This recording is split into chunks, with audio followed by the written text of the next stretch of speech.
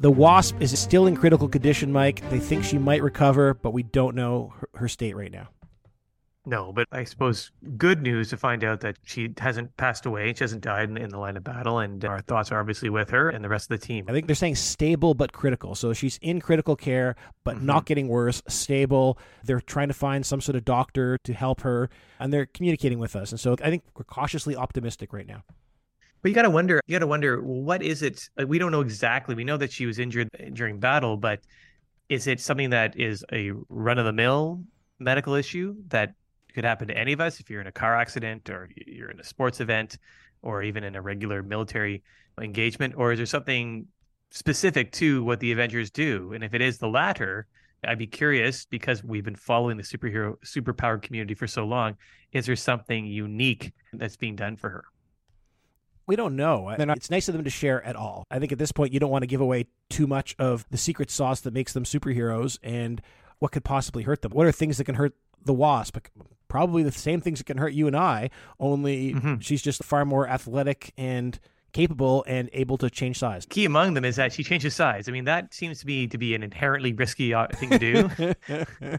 So I'd be curious about what the injury is. And also, it may affect the ability to treat her. I don't want to speculate too much out of respect for the Wasp, but I'd imagine that there could be something complicated about her physiology now.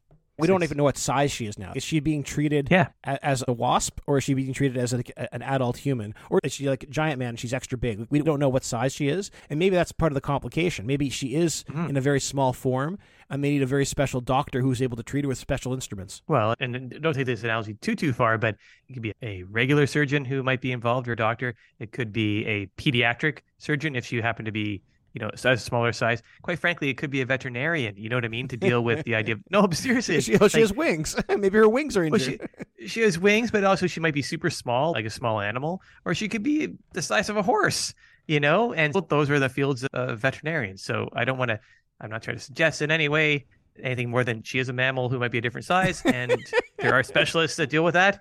And on we go. Good luck to the Wasp. Do you think this is why Thor is flying around the world? Is he looking for a specific doctor to help her? Well, that's what I started thinking about. So we heard the news that Thor was being tracked flying across the ocean. And by the reporting, and this is interesting, I hadn't heard this before, Thor traveled across the Atlantic Ocean within minutes, Ed, and it's like, I would have thought he could have, if you believe he's an Asgardian, he's a Norse god from Asgard, that he would travel in some form of interdimensional something or other that we don't know about.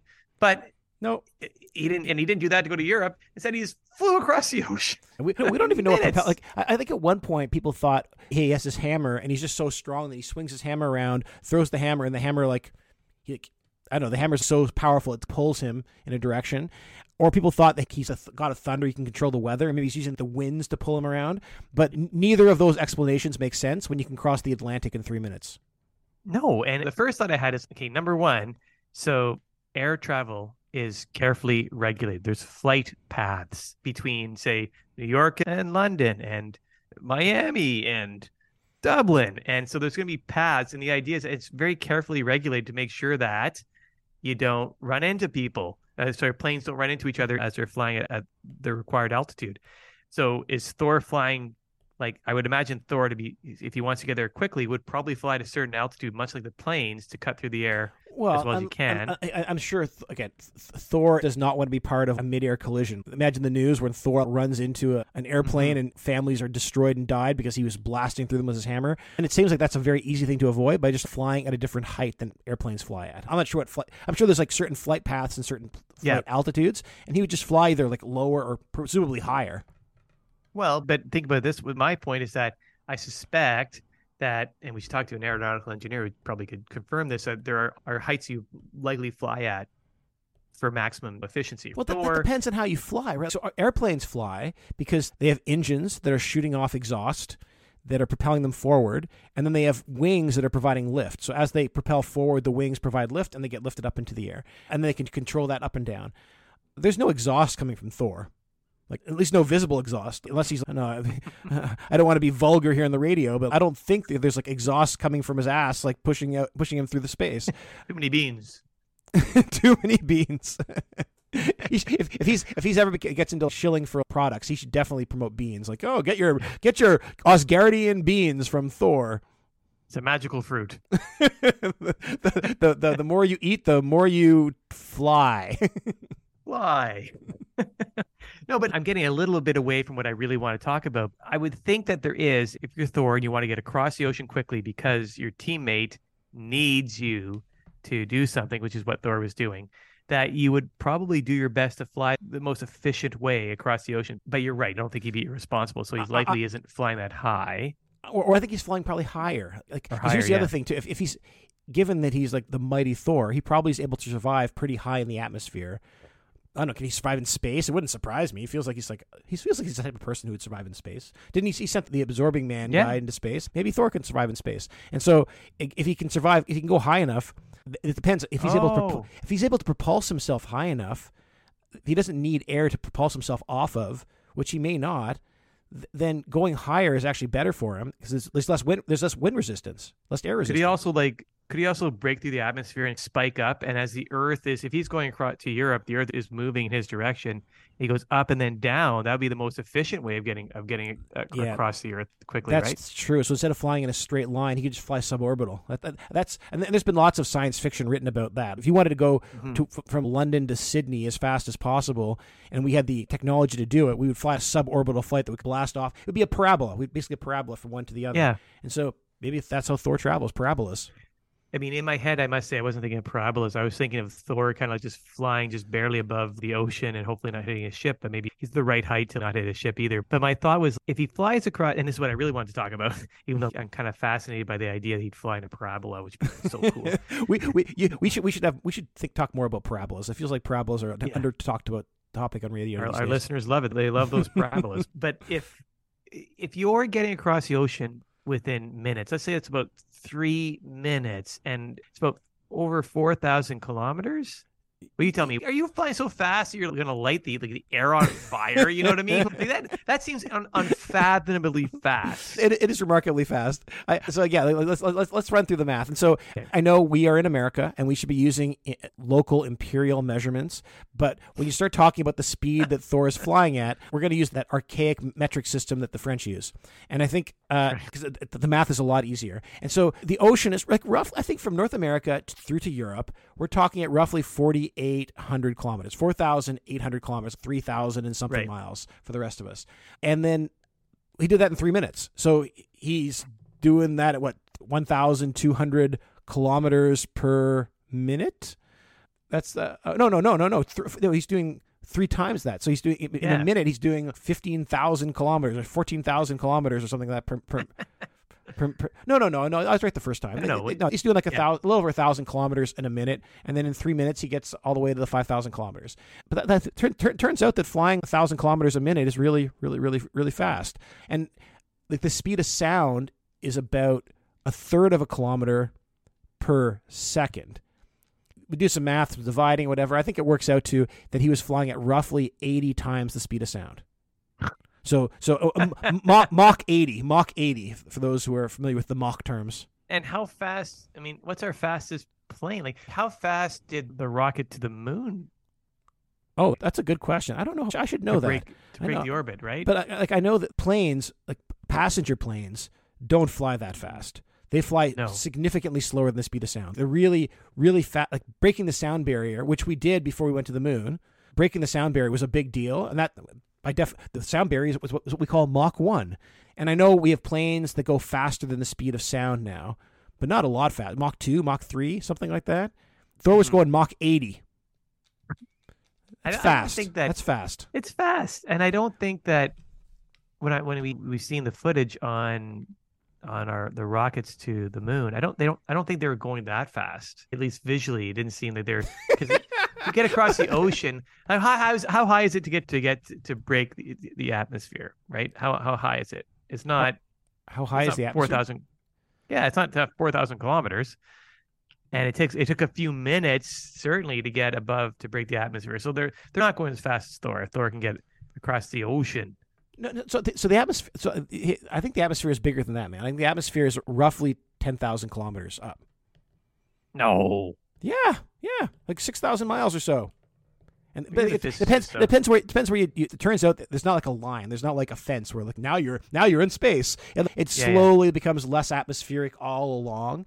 But when you start going, the high atmosphere is like roughly 10,000 kilometers, 6,000 miles. Okay. Well, could you get up there in, I guess, within 10 minutes? Did the rocket take 10 minutes to get above there, which would be kind of similar to Thor flying across the ocean? Yeah. So he is going, I think, faster than rockets. I think rockets are going. Yeah, I think so. Like somewhere under 10 kilometers. Like when they get going to speed, they're going about 10 kilometers a second. And what do we say Thor's doing? Thor's doing like 80 times the speed of sound, and the speed of sound is a third of a kilometer per second. So what's that? 80 divided by 3. He's doing 20 times, 25 times 25 kilometers per second, something like that. And our rockets, when they get this really going up there, when they're really picking up speed, they're doing about 10 kilometers a second. And so he's roughly 2.5 times faster than a rocket. And so that's, but as fast, it's fast, but as fast as rockets aren't setting air on fire. I don't think Thor's he's not setting air on fire fast. No, but he's still going fast enough, like faster than any mechanical device on Earth. He is definitely the fastest human in any form of transportation that's ever happened. And it's funny because I guess we've always sort of, when we talk about Thor or any of these heroes, we focus on a few things. Like for Thor, we've always focused on he's very strong, he's a god. But I've never thought much about him flying, which is funny because if you started flying, I would think that's incredible, Ed.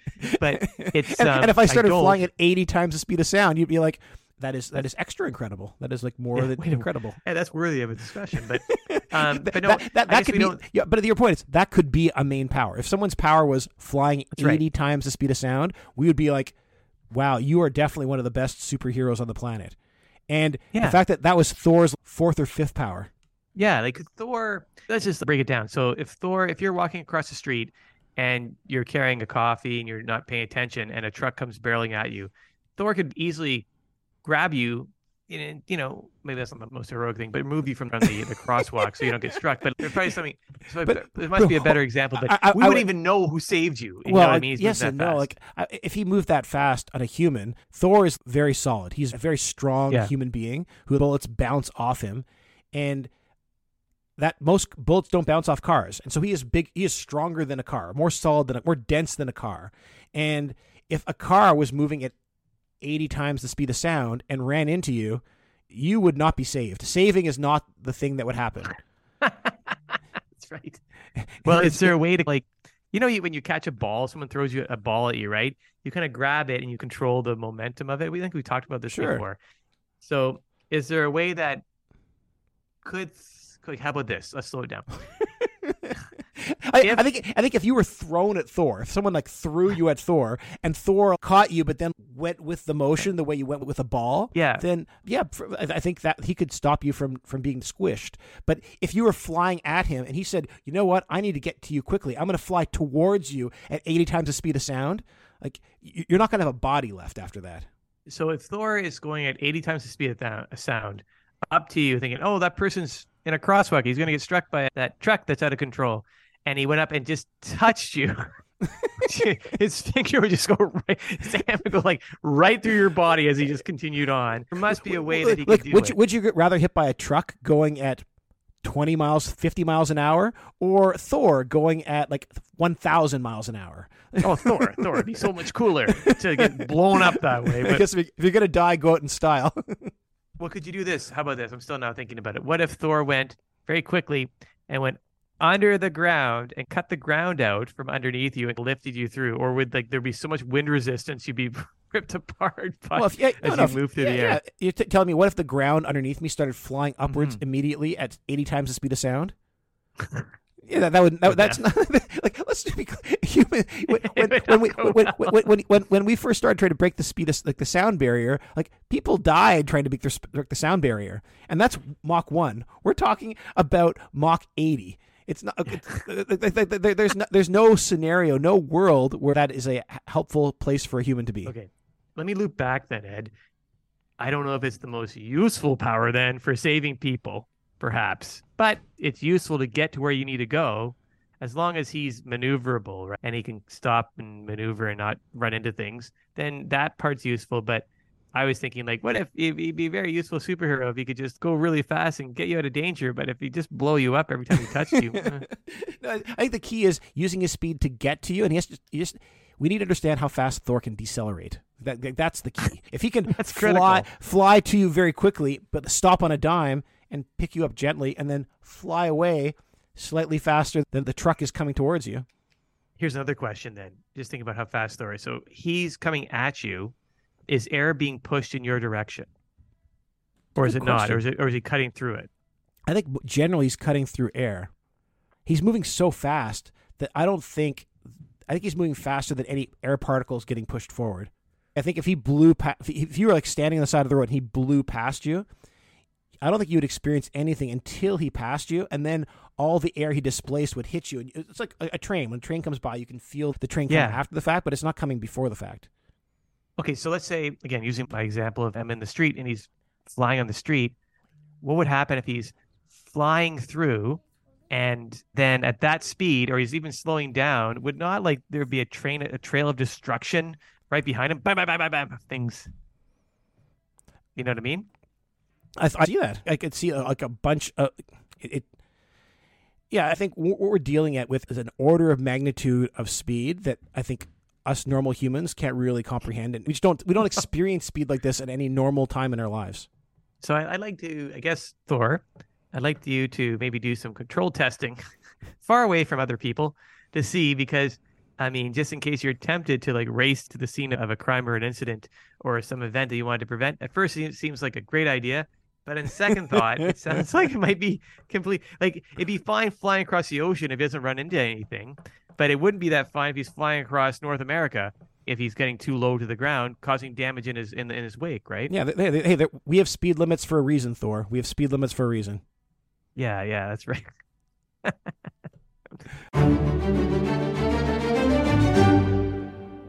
I hope you enjoyed this episode. For the full experience, check out whatifmarvelwasreal.com. You can find full transcripts, the story behind the comic, cover art, and more.